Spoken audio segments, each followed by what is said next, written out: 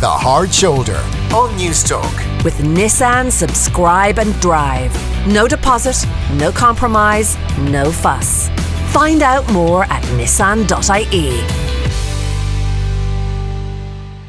You're very welcome back to The Hard Shoulder. Kieran Cudahy with you until 7 o'clock. And because it's Wednesday, John Kelleher is with me for another edition of The Last Post to tell us all about the life and times of somebody recently departed.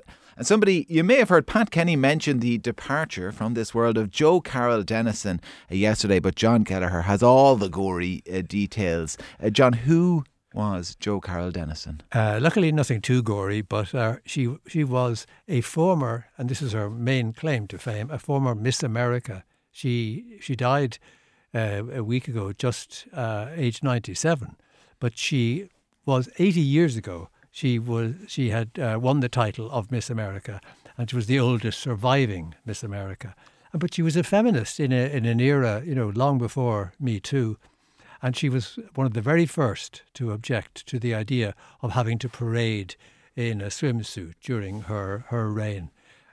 Later on, she got small parts in Hollywood movies, but she never actually became a star. Okay, tell me a bit about her background, where she came from. It's a really interesting background. I mean, talk about crammed with adventure and incident.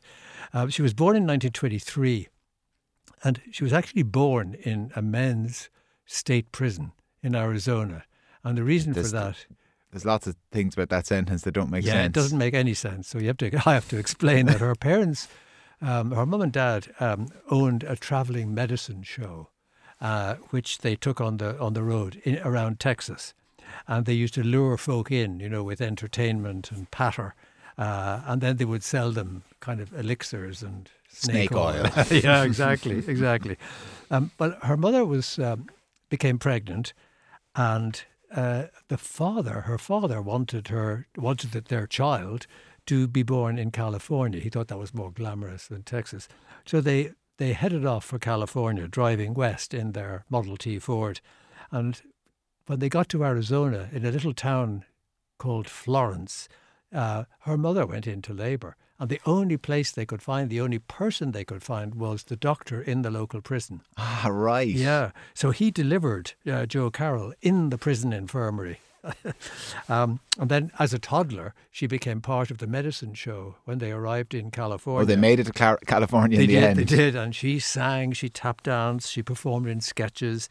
It was a very kind of rootless travelling childhood. A circus childhood nearly, exactly, with very little money and no formal early education.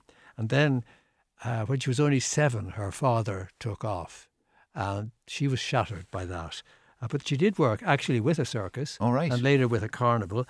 And then she and her mother, they moved back to Texas.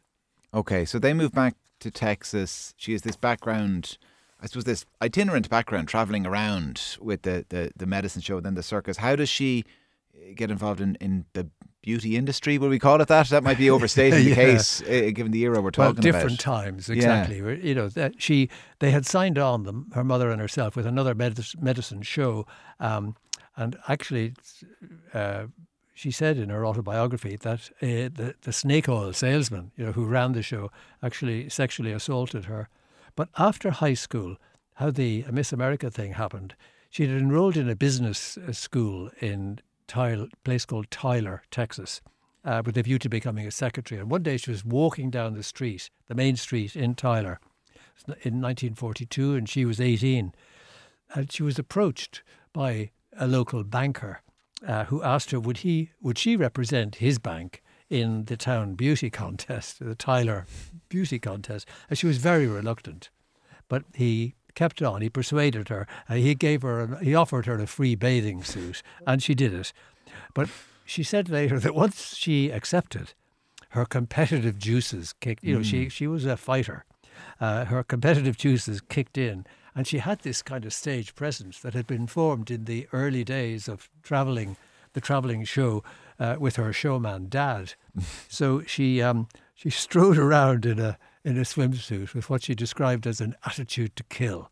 We joke about different times, but going up unsolicited to strange women on the street and offering them bathing suits to take part in a beauty pageant quite quickly. Yeah, quite quickly. She obviously won. She gets all the way to Miss America. She won Miss Tyler. She became Miss Tyler, and then very quickly thereafter she became Miss East Texas, and then she became Miss Texas. And then she goes from there, is it, to the big national competition? Absolutely. On a train, 3-day journey to Atlantic City in New Jersey, and she actually took the pageant, the Miss America pageant, by storm. She was wearing a cowgirl outfit, and the orchestra was playing this rousing arrangement of Deep in the Heart of Texas. And she belted out this high-spirited performance that had the audience clapping along with her. So the newspapers dubbed her the Texas Tornado. And she sort of swept the talent and the swimsuit contest. And then on the final night of the pageant, she won the crown. And how then do we get from becoming Miss America to that objection you mentioned earlier to wearing swimsuits? Well, she was one of the first to object. She had to do it for the Miss America pageant itself. But during her reign, the 6 months or whatever year thereafter, which was the time that she, by the way, referred to as her indentured labour, she felt that it was demeaning to appear in a swimsuit, especially some of the kind of low-rent venues that she had to go to. And she refused to do it. And she even cut her tour short, although the organisers apparently were able to sort of hush that up a little bit. They didn't want adverse publicity. I understand. We actually have audio of her speaking relatively recently about her recollection of this time. Back in 1942, the pageant was mostly about looks. Yet I never thought I had won because of the way I looked, but rather because of the way I felt about myself. With this in mind, I flat out refused to wear my bathing suit on the stage after the pageant, beginning with my very first tour stop at the Faith Theater in Philadelphia. I'm so delighted that the Miss America organization has embraced this principle and now focuses on the totality of each candidate. Yeah, that was her speaking, like I said, relatively recently, well into her 90s. The era we're talking about, John, the Second World War is the backdrop to everything going on. Absolutely. The war was raging. It was 1942. And so she, as part of her victory sort of reign there after the pageant, she visited military bases and naval boatyards. She sang and danced for the troops. And very importantly, she helped to sell war bonds to finance the war effort.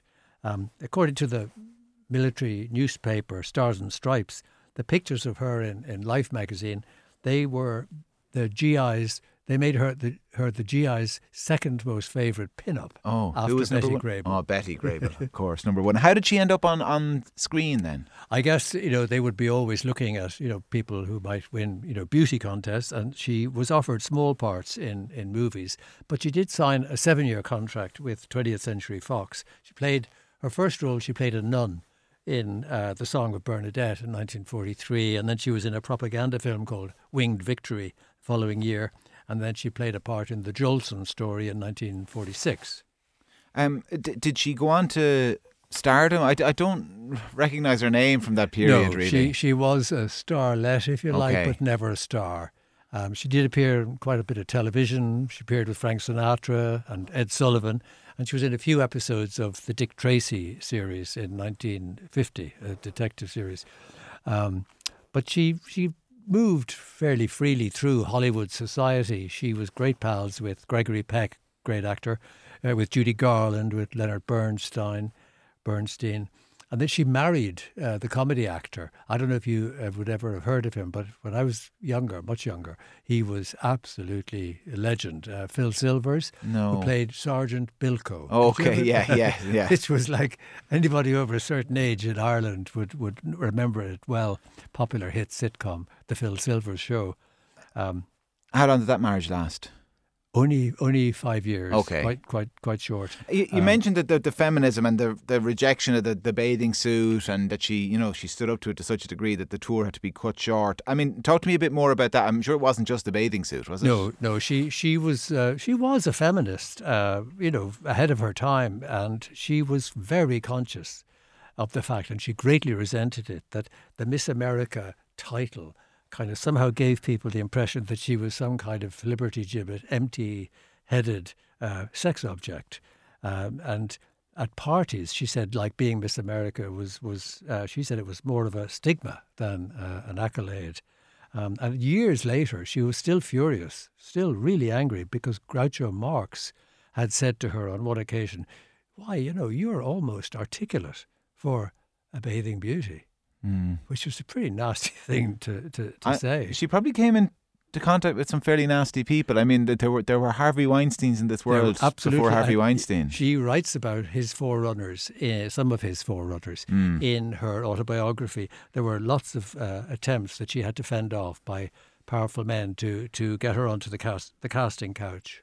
Yeah, well, we have another clip of her actually, again, relatively recently, in her 98th year, not long before she passed away, expressing her feelings that she recorded this, I should say, for next month's 100th anniversary celebration of the Miss America pageant. I'm glad to have lived long enough to see how the women's fight against inequality, sexual harassment and abuse has finally come to the fore. And I hope that future Miss Americas can help further the progress of healing the divisions in our country along racial lines, fight voter suppression, and motivate us all to respond to the spectre of climate change. Yeah, that was her. Very recently, is it, John? Just last September. Okay, yeah. Just last month or the month before last. And as you say, in her 98th year, Yeah. Amazing.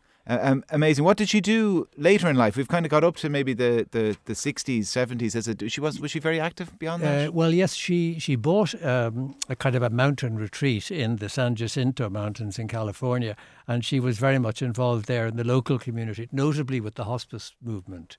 And she worked for many, many years on writing her autobiography, which was only published 6 or 8 weeks ago. And she called it, by the way, Finding My Little Red Hat. And the significance of that was that, as we've mentioned, she was brought up in these constantly changing environments as a child. And she would wear a red felt hat for courage when she was going to a new school to face yet another classroom of strangers. Oh, that's her security blanket. Well, Jo-Carroll Dennison, who has passed away at the ripe old age of 97, the longest surviving Miss America until now. Now there's somebody else with that claim to fame. But John, listen, a pleasure as always, and we'll talk to you again at the same time next week. If you want to listen back to any previous editions of The Last Post with John Kelleher, you can find them up in the News Talk app powered by Go Loud. Off the ball there up next. I'll be back tomorrow from 4. Have a good one.